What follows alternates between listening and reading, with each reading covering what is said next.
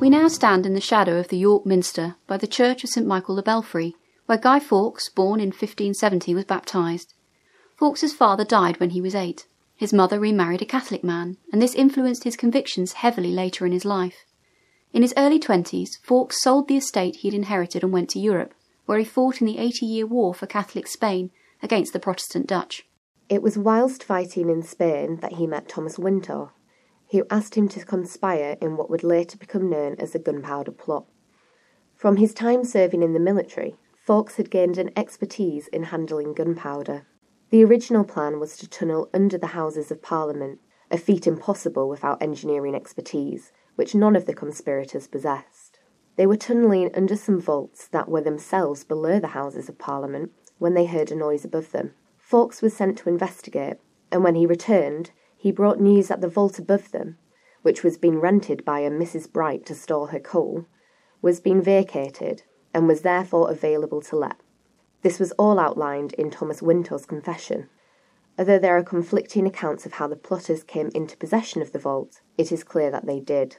From this point, the plot progressed rapidly, with 36 barrels of gunpowder being stowed in the cellar within 6 weeks of acquiring it. But unknown to the conspirators, their plotting was about to be exposed.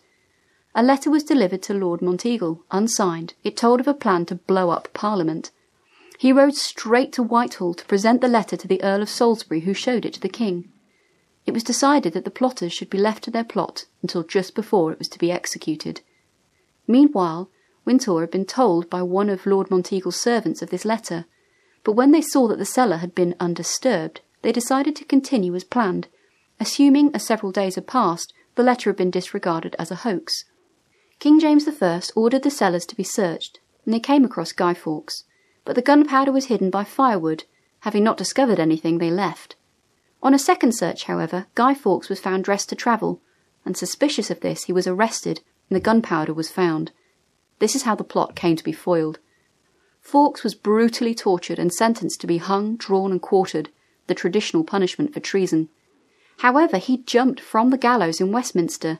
This broke his neck, meaning that he avoided being cut down whilst alive, having his genitals cut off and his stomach split open. They did still cut his body into quarters, however, and sent them across the country as a warning to others.